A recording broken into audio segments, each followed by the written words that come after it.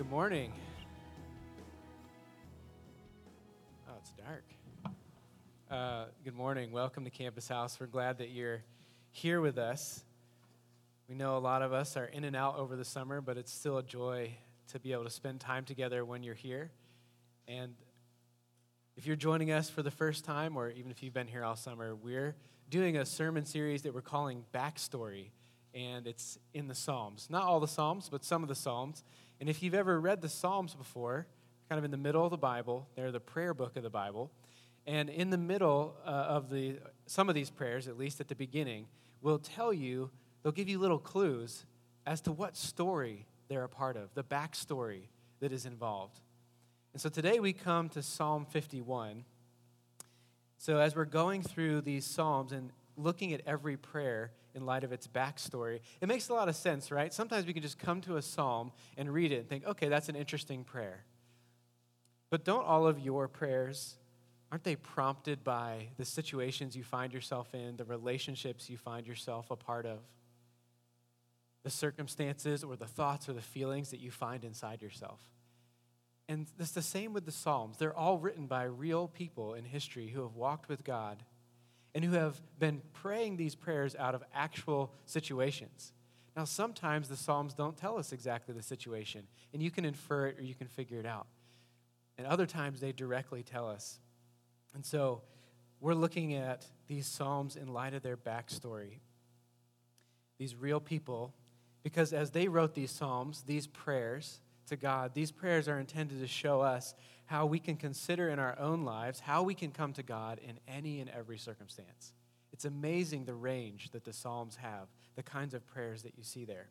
And Psalm 51 is one of the most famous prayers in the Bible, probably the most famous confession of sin, at least. And its backstory comes from 2 Samuel 11 and 12. And here's how we know that. I'll read Psalm 51 to you. And there's the very beginning, the little intro paragraph. So before you see verse 1, if you're reading in your Bibles and you want to follow along, it's also on the screen. It says, to the choir master, which means it was probably meant to be sung. And then it says, a psalm of David, so a psalm written by King David when Nathan the prophet went to him after he had gone into Bathsheba. That's our little introductory and paragraph that tells us you should go back to 2 Samuel 11 and 12 to figure out what this is about. But before we go there, let me simply read the psalm to you in its entirety. Here's David's confession. Have mercy on me, O God, according to your steadfast love. According to your abundant mercy, blot out my transgressions. Wash me thoroughly from my iniquity and cleanse me from my sin. For I know that my transgressions and my sin is ever before me. Against you and you only have I sinned, and done what is evil in your sight, so that you may be justified in your words and blameless in your judgment. Behold, I was brought forth in iniquity, and in sin did my mother conceive me. Behold, you delight in truth in the inward being, and you teach me wisdom in the secret heart. Purge me with hyssop, and I shall be clean. Wash me, and I shall be whiter than snow. Let me hear joy and gladness. Let the bones that you have broken rejoice. Hide your face from my sins. Blot out all of my iniquities. Create in me a clean heart, O God, and renew a right spirit within me. Cast me not away from your presence, and take not your Holy Spirit from me. Restore to me the joy of your salvation, and uphold me with a willing spirit. Then I will teach transgressors your ways, and sinners will return to you. Deliver me from blood guiltiness, O God of my salvation. And my tongue will sing aloud of your righteousness. O Lord, open my lips, and my mouth will declare your praise. For you will not delight in sacrifice, or I would give it. You would not be pleased with a burnt offering. For the sacrifices of God are a broken spirit, a broken and contrite heart. O God, you will not despise. Do good to Zion in your good pleasure, and build up the walls of Jerusalem. Then you will delight in right sacrifices, in burnt offerings and whole burnt offerings, and the bulls will be offered to you on your altar. So this is David's confession, and you can see it's a confession right off the bat. He says, "Have mercy on me, O God," which is literally saying, "Oh Lord, I don't deserve it. Please give me what I don't deserve. Have mercy on me." So he's praying this prayer of confession, and he mentions his sin multiple times. He mentions blood guiltiness, he says. And that's because if you go back to 2 Samuel 11 and 12, and you can go there if you'd like. I'm not going to read both those chapters to you, but I'd like to summarize the story of what's going on in David's life. Why did he pray this prayer of confession? Why is he asking God for mercy? So in 2 Samuel 11 and 12, David has been a king for quite a while now. He's not a young man anymore. He's more in his middle age. He's mature. He's made lots of big decisions, and he's been walking faithfully with God the whole time in general. But David's army, it says, goes off to war, because that's just what it says. That's what they did in the springtime. They went off to war. So David's army goes off to war, and typically the kings would go with him, but it says David stayed at home. Just a little comment, but David stayed at home. And one day, as he's at home, he gets up in the afternoon off his couch from watching Netflix, and he looks out over the rooftop. He goes and stands on top of his palace. So he's just been lounging around while his army's off at war. And he looks out over the roofs of the city. And a lot of times people would take baths on the roofs, which seems weird, but most people's houses weren't that much taller than everyone else's. But David is in a palace, so his is. And he sees a stunningly beautiful woman taking a bath. And she's up on the roof. And so he sends messengers to inquire, well, who is that? And so the messengers come back and they say, oh, her name is Bathsheba. She is the wife of Uriah. And Uriah is one of his own loyal soldiers who's off at war.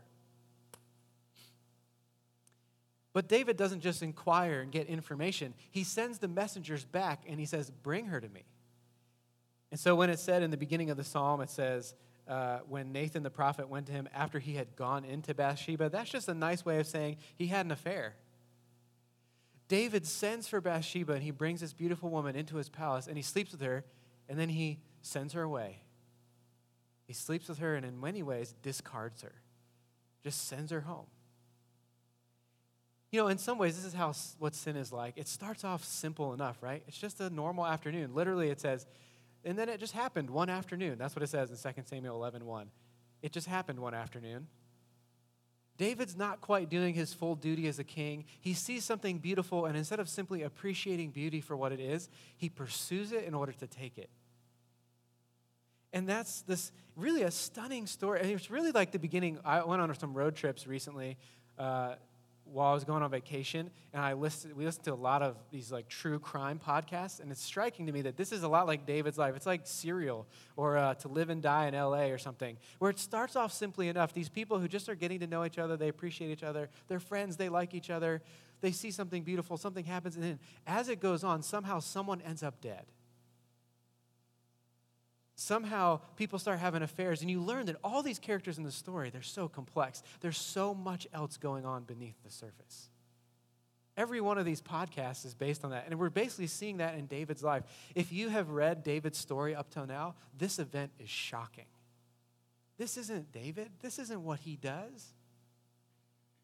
It's a stunning story, because then he doesn't stop there. It's never this simple, right? He has an affair and then just sends her home. But it's never that simple. What happens? Well, Bathsheba sends him a message and says, I'm pregnant. So David once again sends a messenger, but this time he sends a messenger out to the battlefield, and he brings Uriah, Bathsheba's husband, back from battle. And what he tells him is essentially, here, you're on furlough. Here's a leave. You can not join the army for, let's take a month off. It's been hard fighting, right? Come, join me. And he gives him a feast at the king's table, and then he says, go home. Why? Because David's hope is that Uriah is going to go home, sleep with his wife, and it's close enough in time that everyone will think, oh, look, Uriah came back for leave, and now his wife's pregnant. Except it's never that simple, is it? Uriah is an incredibly faithful and loyal soldier, and he can't wrap his head around this idea that he would get to go home when all of his friends are dying on the battlefield. So he sleeps on David's porch. He won't leave. He won't go home. He says, who am I that I should get this special treatment? So he refuses. David even tries to get him drunk so he can send him home and sleep with his wife, and he won't do it. So then David sends Uriah back to the battlefield, knowing that Uriah won't do this thing. In this moment, Uriah is far more faithful to his calling than David has been. And he sends Uriah with a letter. And in the letter, he is supposed to give the letter to a general. And the general receives the letter. And in the letter, it says, put Uriah on the front lines and then don't help him. Put him in the fiercest part of the battle and then pull back from him. So he sends Uriah with his own death certificate. And by the next day, Uriah is dead. David has murdered him without actually doing the killing himself. This is the backstory to Psalm 51. And everything is backfiring on David. His desires that he had been awakened that day, that he pursued, everything is backfiring. And then what he does is once the funeral for Uriah has occurred and once the time for grieving has passed, he takes Bathsheba and marries her. And now she's his wife. So again, it could at least maybe look like they slept together after they got married, and she's pregnant with their kid. And what you don't see in 2 Samuel 11 is any sorrow on David's part. But then 2 Samuel 12 begins with this man named Nathan, who's basically David's pastor. And David's pastor shows up because the Lord has told Nathan what has happened. And it says at the very end of chapter 11, what David did displeased the Lord. It didn't displease David, but it displeased the Lord. So the Lord sends somebody, his pastor in this case, into his life. And Nathan shows up and greets David and says, I have a story to tell you. And David's about to get a sermon that he doesn't know is a sermon. And so what he hears is this story about a rich man who has many, many sheep. And the rich man has a guest come over. And he wants to throw a party, a special party for this guest who's visiting him. And instead of using one of his own sheep, he goes to his neighbor who's extremely poor and has one lamb. And he takes that man's lamb, he slaughters the lamb, prepares a feast, and gives it to his guest. That's the story. And David, as a just king, as a king who's called to uphold the law, says, that man must die for what he has done. He has stolen what is not his. He's furious. He's really angry. And then Nathan just turns and says, you are the man.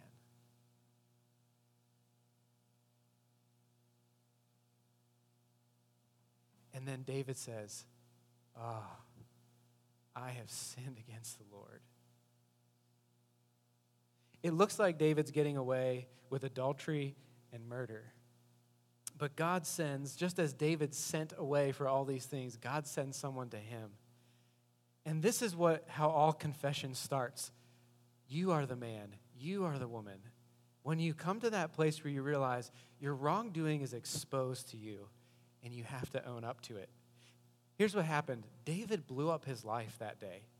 And he, months later, because of when Nathan comes and says to him, he realizes the damage that he has caused, the harm and the hurt that he has caused. He comes to see that he misused his power, that he committed adultery and murder. He manipulated people with his words and his actions. He used his power unjustly in order to get what he wanted.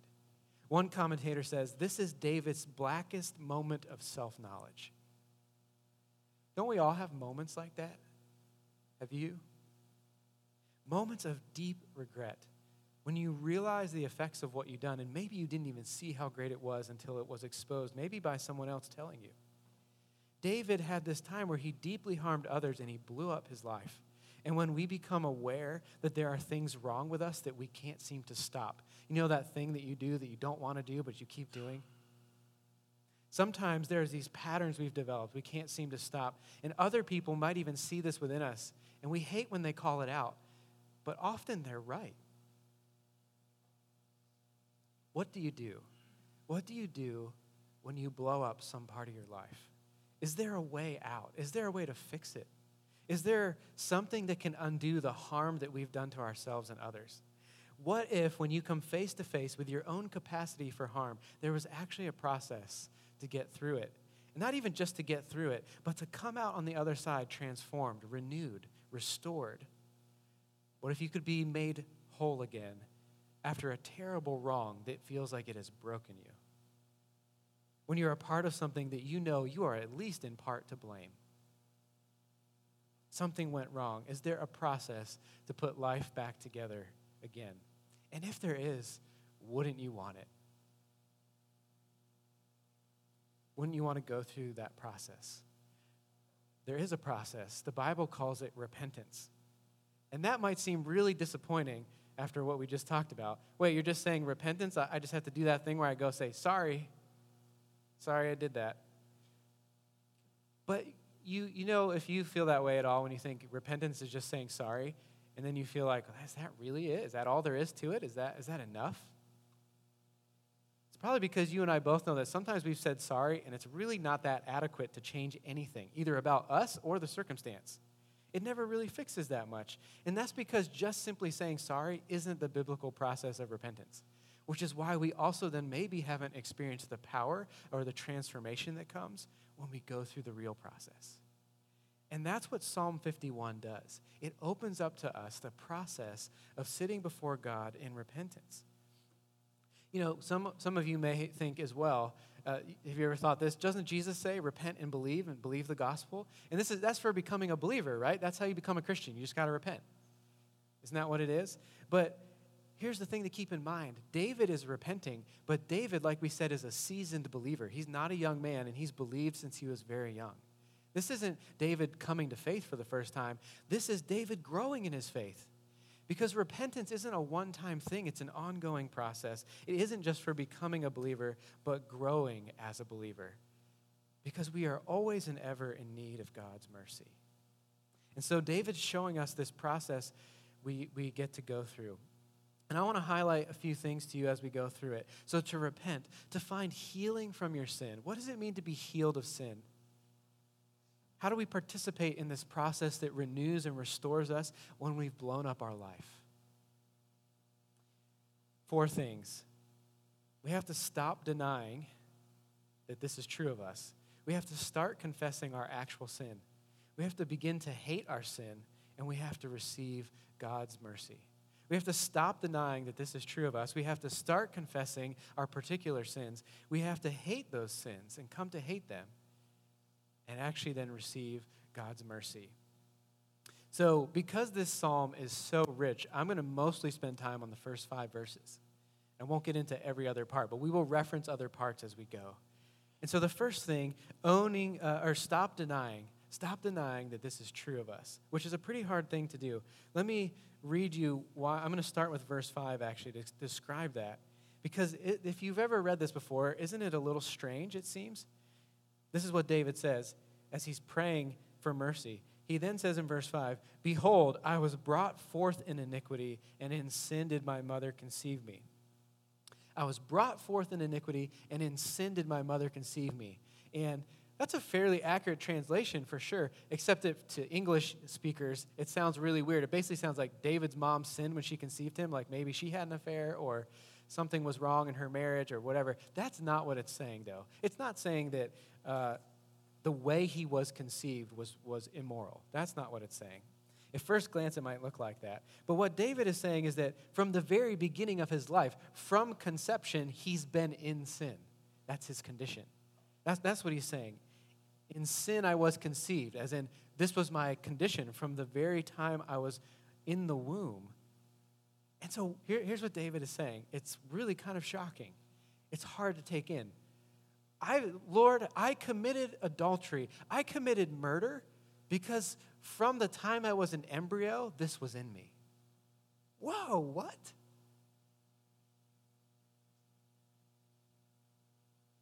What he's saying is this sin, this terrible thing, adultery and murder, that wasn't a freak accident. It was in character. It was an extreme expression of the warped nature that he already had. And that can sound really harsh. Doesn't that sound really negative? It sounds really harsh, really negative, kind of a downer. Wait, we have this sin nature that we've been born with? Aren't most people good and occasionally do bad things? Now, I was having a lot of trouble sleeping this week. And on one of those late nights that I was still up, I went back and started rewatching one of my favorite British crime shows that came out a few years ago. It's called Broadchurch. I really like British crime shows for some reason.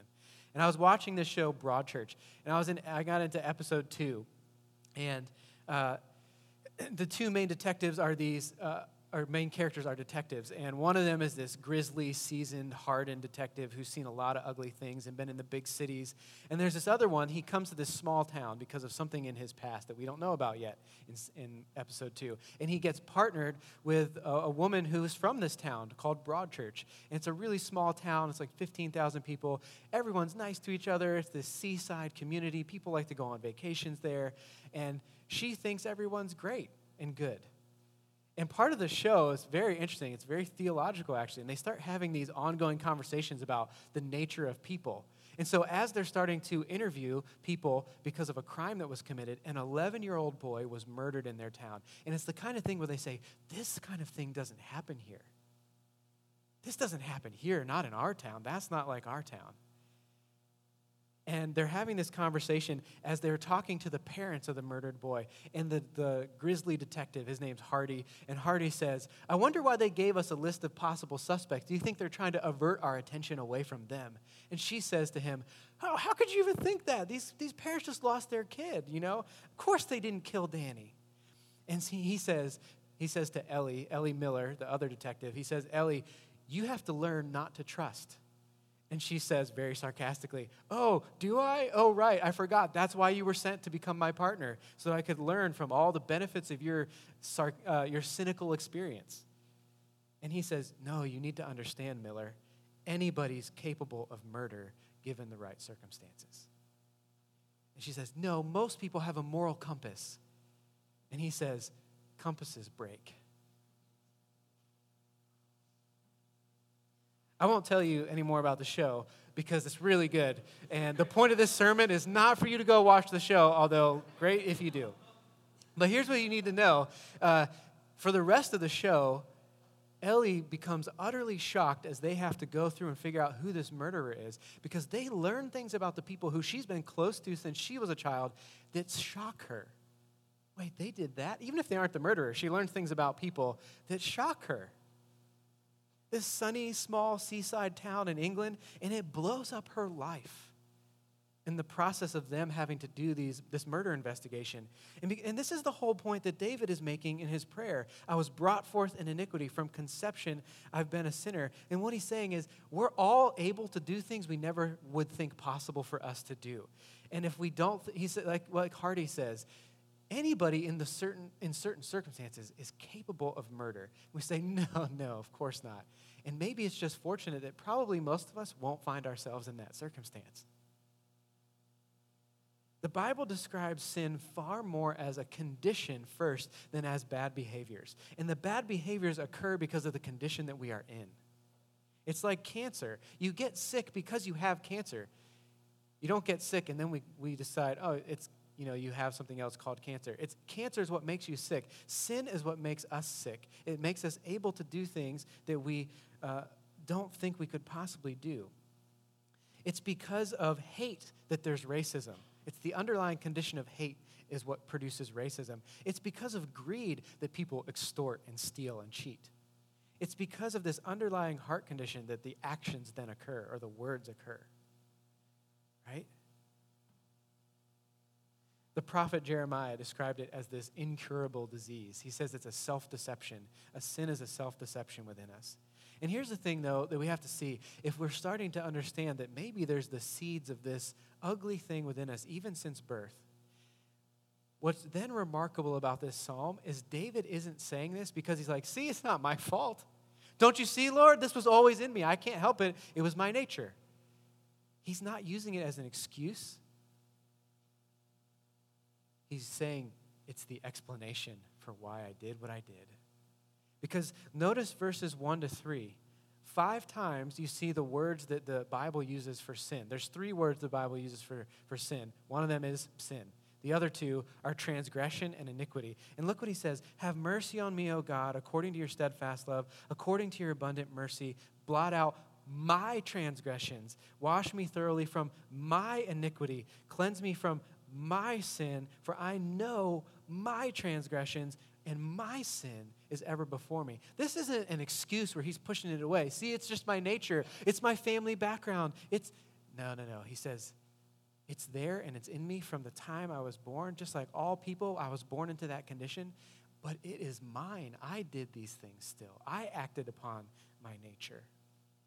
So here's the first thing what we have to stop doing, or we have to stop denying that we are actually capable of sin.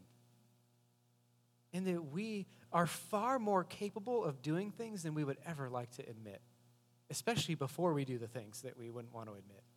See, sin, the word sin is this expression for a mistake, a failure to hit the target. There's a target for us to reach in terms of what we are as people, and we often fail to reach it in thought, word, or deed. Or the word iniquity, it goes even deeper. One sense, it's like a crooked road, and it's describing that within our character, we have this crooked road built within us, a waywardness that we produce faulty actions out of. And then transgression is really when you cross a line. You know, when you cross somebody or someone crosses your boundaries, you don't like it. You know, they keep trying to get something from you, and you're like, no, I don't want that. That's a transgression. They've transgressed. They have trespassed over the boundary marker and have taken what isn't theirs. And so it's also then a willful thing. It's not just a condition, but then out of that we have this willful nature of like, don't do this. And then you're like, well, now I'm going to go do it. I willfully choose to go do it. So the backstory for this psalm, David is saying, requires us to understand the birth story of sin, and that from our birth, sin is in us. And this is really difficult for us. I'm spending significant time on this because including me, this is extremely difficult. It's very hard to hear. It's hard to understand because I often believe, like everybody else, that I'm mostly a good person who does some bad things sometimes. And I'm not saying that we're not made in the image of God or that we don't do good things, because another part of the Bible describes how we do incredibly good things, and it's by God's grace that we do it. But right now, we have this dual nature in a way. We are able to do good, but we also are trapped in sin. And so even the good we might want to do, we cannot do. And the reason why we struggle to say, well, look, I didn't commit adultery, I didn't commit murder, is because we see this as a qualitative difference rather than a quantitative one. Right? So I didn't sin to that degree, so I'm not that bad. And what David is saying, no, the quality of sin is within all of us from the very beginning of our birth, from our conception. The seed is there. It's just good that in many ways, by God's grace, most of us don't have the opportunity, or we are able to resist by his grace that the seed never grows into a tree big enough that we could call it murder. But Jesus says that if you even speak ugly words to your brother, you've murdered him in your heart. So what it's saying is, this is more complex than we might like to first believe. But often we have to stop denying that this is our nature, that it is in us, and we are capable of far more than we'd like to admit. But the reason why it's worth spending time on this, the reason why we have to see it, is because when we stop denying this sin, this ability within us, we are actually then also capable of beginning to see how God's grace can restore us from this nature. But you can't be restored to something you can't admit, from something you can't admit. If sin is much more than a tiny occasional mistake, but it's an ingrained character quality that I have to fight against, yet God is the one who can give me the character, the new character quality to fight against it, then there is great room for us to say, I'm not surprised anymore by my nature, but I'm amazed at the grace and the mercy of God. And this is what causes us to do the second thing, which is after we stop denying our nature, we start confessing our actual sin. So once we own up to our sin condition, we stop denying the harm that we're capable of. It's not quite so shocking, even if it's still shocking. Then we have this ability to start coming before God to confess what we've done to him. And that's what David is seeking to do in this psalm. And this is very different than just what maybe is kind of popular today in some ways, kind of so-called vulnerability, which in some senses is an exhibition, like putting our stuff out there because it's kind of cool to be messy. Like David isn't talking about or confessing his sin because he hopes that other people or even God are like, it's okay. See, we're all messy. He's not saying, it's okay, right, God? He's saying, it's not okay. And why is that? Because God says it's not okay. It said in 2 Samuel, God is displeased with what David had done.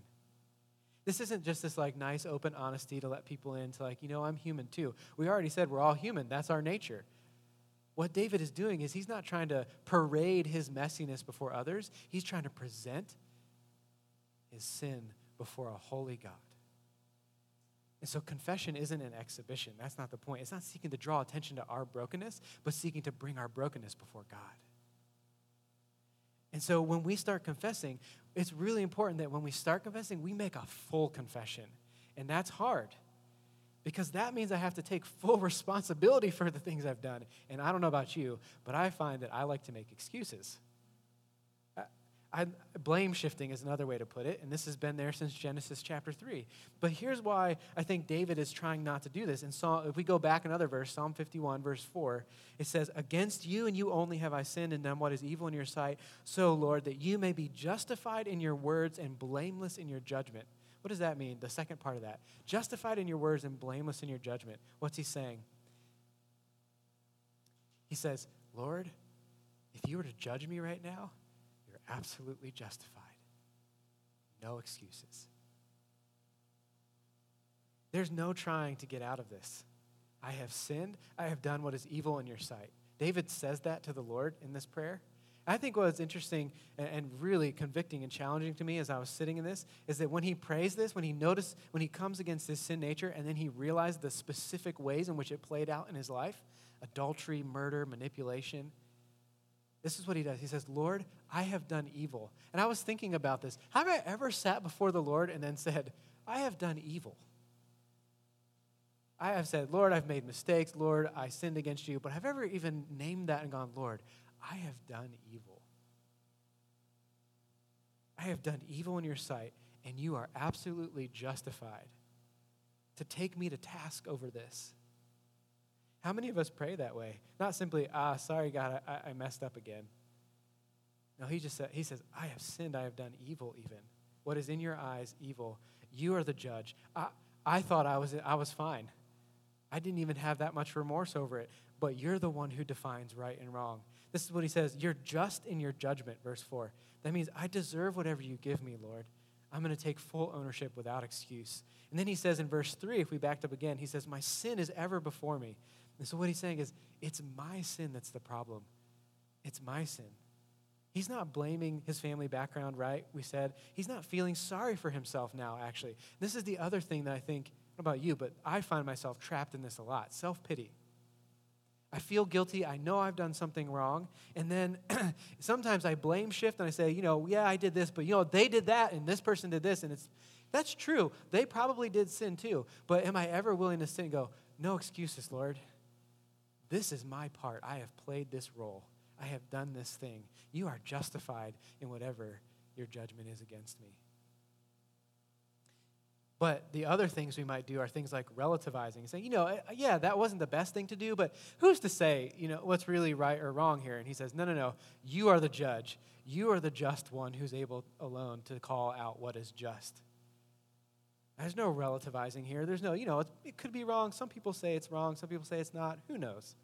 David's saying, no, it's wrong. You've told me, Lord, in your law, in your word, you have said adultery and murder is wrong. So instead of blame shifting like Adam and Eve did in the garden, it's just mostly just being angry and complaining about the other things other people have done around you than actually confessing. He instead says, I own this completely. And so when we start confessing, we are agreeing with God. We are agreeing with God that we are actually sinners and that we have done very particular things. It has expressed itself in very particular ways. This old confession called the Westminster Confession of Faith, in its section on repentance, says, we must repent of our particular sins particularly. And I find that really helpful because David is not trying to get out of it anymore. He's now, after months of hiding or months of denying it, months of not feeling sorrow, he's now fully owning up to himself before God. And there's a way to do repentance that actually then leads you into life rather than death. Because here's what happens when we blame shift or when we relativize or when we minimize and we say it's not quite as bad as it really might be, or when we self-pity, when we just get stuck in ourselves and feeling bad that we've done this again. None of that leads to life, does it? Have you ever had that experience? I feel like I do this all the time to myself. where you then beat yourself up because you do think it's wrong, or you have agreed with God that it is wrong. But then we almost judge ourselves. We still put ourselves in the judgment seat, and we have this self-pity or this guilt complex. It's so hard for us to get rid of it. It just lingers, right? Well, this is where once you start confessing, we're able to go a step further. And I think this is the part where it's been most difficult for me, and maybe as I think about the Christians around me, where we get stuck on, okay, I can confess particularly. I can say I did wrong things. Lord, I've sinned. I can even come to say, oh, I've done evil. I'm sorry. But that's often where it stops. But that's why it also feels like a trap. Because I just still feel stuck in the guilt of it. Yeah, God forgives me. Yeah, he's merciful, right? Or are you that way at all? Do you ever feel that exhaustion? I was talking to a friend recently who noticed they had done something wrong, but then they realized that they were just stuck in self-pity. So as they were trying to repent for what they were doing wrong, they repented of their self-pity. And they're like, that's what opened the door, though, to going, I am not trapped in this. And here's what happens when something actually starts to take hold of our hearts and change it. This is the power of repentance. Because the Bible actually has this phrase where it describes there's a repentance unto death and there's a repentance unto life. Acts 11:18. It talks about how people have received, it's like a gift. So you're only able to even confess this way if God gives it to you as a gift.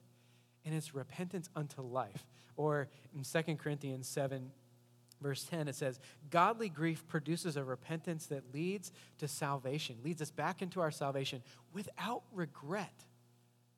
That's the phrase that gets me. But worldly grief, or the other kind of grief, produces death in us. So he's saying in 2 Corinthians 7, it's saying there's this kind of repentance that when you go through the process, it actually washes away your regret. Whoa, I definitely want that because I don't tend to get to that place. I tend to sit in it and beat myself up for a really long time. And sometimes it's a process, so it will take time. But the third thing then is we have to hate sin. We come to actually hate the sin. And this is the difference between self-pity, or let's say, even when we confess our sin and we acknowledge that we've done something wrong, this is the part that takes us to the next step. Remember verse 4, how he says, Lord, you and you alone have I sinned. Against you and you alone have I sinned. It's a tiny phrase, but it's really important because he says, you alone. And in the Bible, that's a pretty significant thing. It happens a couple times in this psalm, actually. He even says, God, oh God. Like, so you ever think about that when you're in grief or something, or you're at a funeral or something has happened? For example, going back to Broadchurch when the 11-year-old boy had been murdered, his parents are like, my boy, right? They don't just say, oh, my son. Why do we repeat something? We do the same thing, actually. It's a Semitic hyperbole in Judaism. It's this repetition because it's getting at this heartbreak, right? When you repeat it like that, you know there's heartbreak involved. Jesus does this on the cross. My God, why have you forsaken me? He doesn't say, my God, why did you forsake me? So that we don't confuse it with a philosophical question. He's crying out in agony. He says, my God, why have you forsaken me? Or Jesus does this also in the Gospels when he's teaching his disciples, and he says, if anyone would follow after me, this isn't so much of a repetition, but he says, you must hate your father and mother if you would follow after me. And you're like, what? Doesn't the Bible talk about honoring your father and mother? And the answer is yes. So it's a hyperbole, which means Jesus isn't saying, actually go and hate your parents. That's not what he's saying. He's saying that when you follow me, when you truly have me as the first allegiance in your heart, by comparison, in a hyperbolic way, almost everything else could be like hate. He's not saying go actually hate. He's saying it's like that. It's like when this becomes your first allegiance, everything else pales in comparison. And the same thing is happening here in this psalm when David says, for you and you alone, he's saying, this has broken my heart. And this is what happens when we come to hate sin. Here's the difference, right, between staying stuck in the guilt. Why do we stay stuck in the guilt? Because we look and we say, I have broken God's law. And what David is saying is, yes, I've broken God's law, but first and foremost, I've broken God's heart. I've broken his love. Have you ever done this, right? You know you've done something wrong, and then you try really hard, and you repent, you say you're sorry, and then you want to do better, and then you do it again? Right? And it feels like, why isn't there any power for me to change? What's wrong? How does this keep happening? Why do I keep doing this? And we say, okay, I try again. And you're like, okay, I know God says lots of things that are really important, like loving my neighbor, but then I fail to love my neighbor. He tells me to keep my ways pure, and then I looked at pornography. Or why did I do this again? Man, I broke God's law again. I broke God's law again. And what David is getting at here is, I broke God's love. If the thing that's true about me is I do have a sin nature, I am very capable of doing things I don't want to admit that I could do. He's also saying what's very true is the first sin that happens isn't breaking the law. The first sin isn't the action. It's the repudiation, the rejection, the denial of the relationship that we have with God. Right? So let me give you an example. Why might you and I lie? Why would we not tell the truth? The motivation for lying is that you and I, not first that we just don't like the truth, but that we wanted to put ourselves in the place of God. We decided how to live our various life circumstances in a way that seemed best to us. And the way that seemed best to us in the moment is to hide the truth in order to get what we wanted. So we put something else in God's place. If you lie, for example, let's say you lied to somebody so that you could make yourself look better than you actually are. You cover up your flaws, right, to someone who might find out about them and then not like you. Well, then what lying does, it's a way for me to preserve my reputation. It's a way for me to preserve my image before other people. It's a way for me and why would I do that? Because I care a lot more about what other people think of me than about maybe what God thinks of me. When God wants me to be able to confess and be honest that actually I really do have these flaws. So what have I done? I've put human opinion in the place of God's opinion. If you lie on a business deal or to get ahead in school, you're saying, what I most want, what I most desire is high achievement or success or security, right? So that I can feel important or validated or worthwhile. That means that I've put my worth in something that I can achieve rather than in God and what he's achieved for me, rather than the love that he's already given, the relationship he's already sought. That's how, I broke God's law. One of the 10 commandments is you should not lie. But I did that only because I broke the first commandment, which is you shall have no other gods before me. The reason I lied is that I wanted something else more than God himself. So the first sin, the sin beneath the sin, is that I have rejected God's love and I've rejected his relationship with me. And so I've chosen to pursue a whole different path. Like our main sin isn't first against God's law. Our main sin is first against God. And when our hearts break that we've broken his heart, rather than our hearts break that we've broken his law and we just want to do better, it's the gateway to being able to have the power to hate sin and start to actually overcome it. Because we start to love God. Instead of focusing on loving myself again in a way that self-pity does, where I say, I just wish I was better. I wish I was better than this. I wish I looked better. I wish I did better. I wish I was better. It's now saying, Lord, I am not better. And I am heartbroken that I have walked this way with you. You are my first love. You are the first thing. You are the one who declared what was good, right, and just anyway that I broke.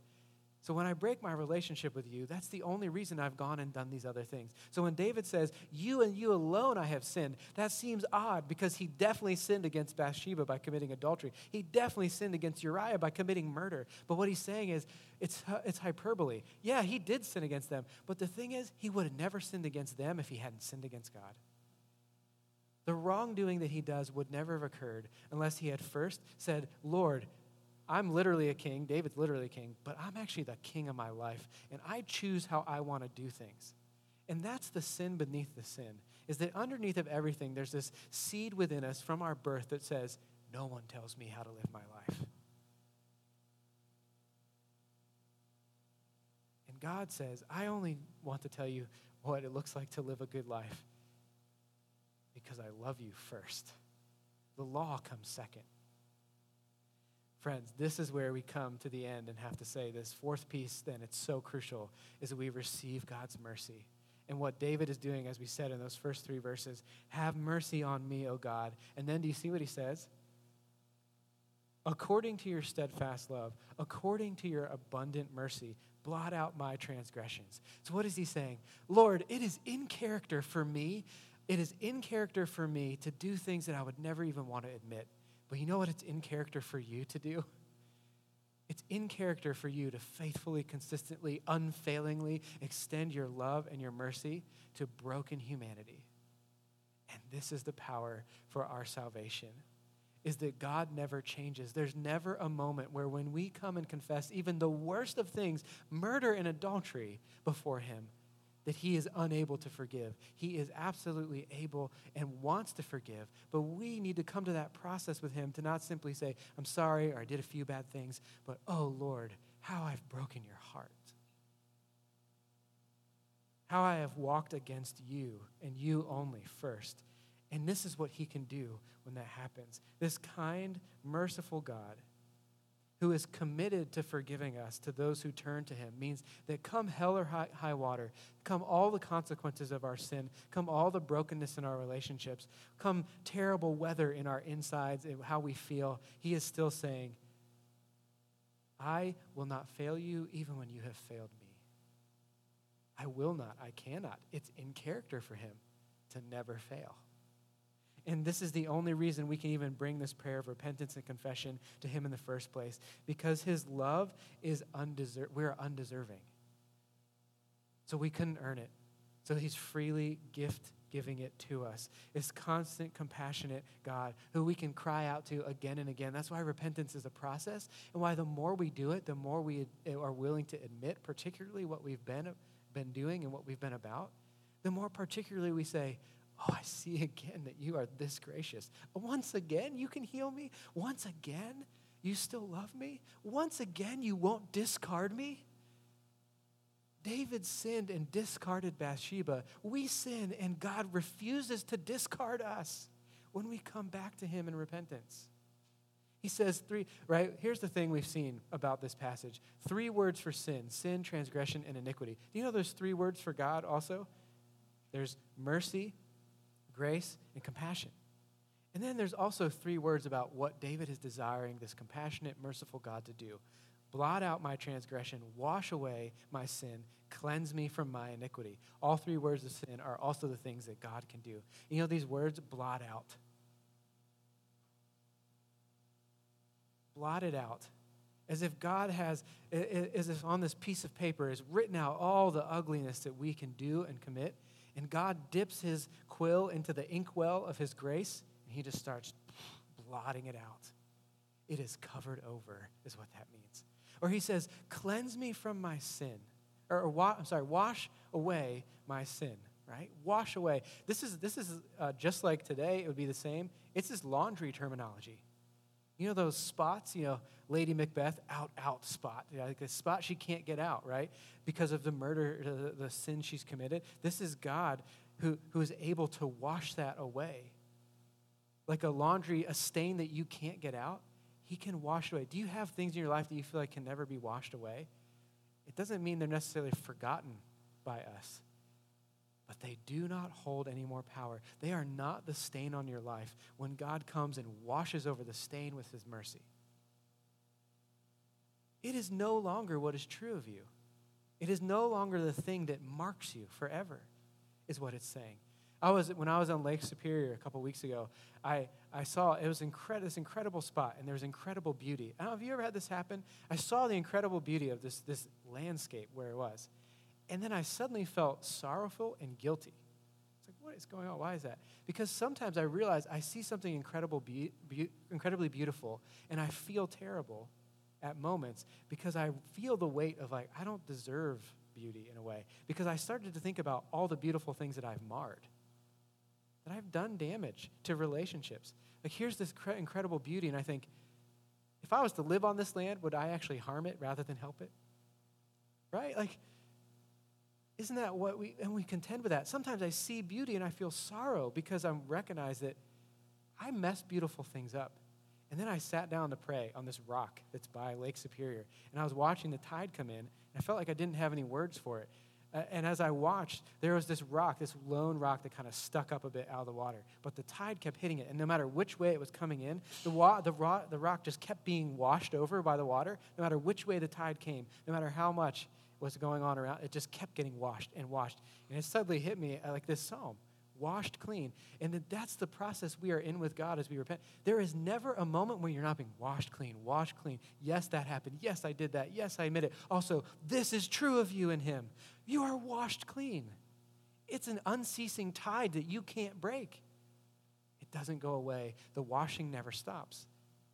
And that's how we become, as he says, the third word is cleansed, which is really the Old Testament word for saying, if you go read Leviticus, that strange book with so many laws, why are all the laws there about all this ritual cleansing? It's because that's what makes you able to stand before God when you are cleansed. So what it's saying is you now have the right to stand before God again. Before him, the one who you alone have sinned, you are clean. Friends, God washes our sin and renews our hearts. That's what it's saying. Renew in me a right spirit, David says. Give me a clean heart, O God, as he says later in these other verses. Purge me with hyssop, it says. So what David starts saying is, he's a part of this system of sacrifices, but what he says is, purge me with hyssop, which is totally not a thing that happens in the Old Testament, in the laws. David is supposed to go give a sacrifice to be cleansed from this sin, but there is no sacrifice for murder and adultery. And what he says is, Lord, I don't even know what can cover this over. Purge me with hyssop. You know, that was the word that was used in Exodus when God told them to put blood, the sacrifice of blood, over their doors, and anybody who was covered with the blood was freed from any judgment. Jesus comes along in the New Testament and is lifted up to him a hyssop branch. And they offer to dull the pain with some wine while he's dying on the cross, and he refuses. And then he spills his own blood to cover over our sin. And this is the thing. When we were denying even that our nature might be sinful, Jesus saw that but never denied us. So much so that he would go to the cross. He would lay down his own life, his own blood, in order to free us and give us the forgiveness of sins. He is the one. David only saw a glimpse of this, but we get to see the full thing. In Jesus Christ, this is what we are receiving constantly. His presence with us is the washing. He has freed you from guilt. And when you know him in that, and you know the grace, that he wouldn't run away, deny us when we denied him, that he would confess his love for us when we wouldn't even confess our sin, when he would come and hate our sin so much that when we couldn't take care of it, he would die for it, then you know the meaning of mercy and grace, that you have something you never could have earned, but he longed and loved to give you. You know why? Because it's in character for him. He would go so far as to die and then rise again to give us new life, to create in us an actual new heart. Because literally when he rose from the dead, it's like he created into a glorious body, a new heart body. He received that, and he gives it to us. Friends, I'm going to pray in a moment. We're going to take communion. And as we take communion, what we're saying in communion, remember when Jesus breaks the bread and he said, this is my new covenant for you. He's saying, I renew my promises to you. I've never failed and I never will. The promise stays the same. I will wash away your sin. And what does it say when he pours out the blood? He takes the cup, he pours out the blood, and he said, this blood is poured out for the forgiveness of sins. Every time you drink it and remember me, what are we remembering? That you are washed clean, friends. That there is no more stain on the marker that could stand against you. It is gone.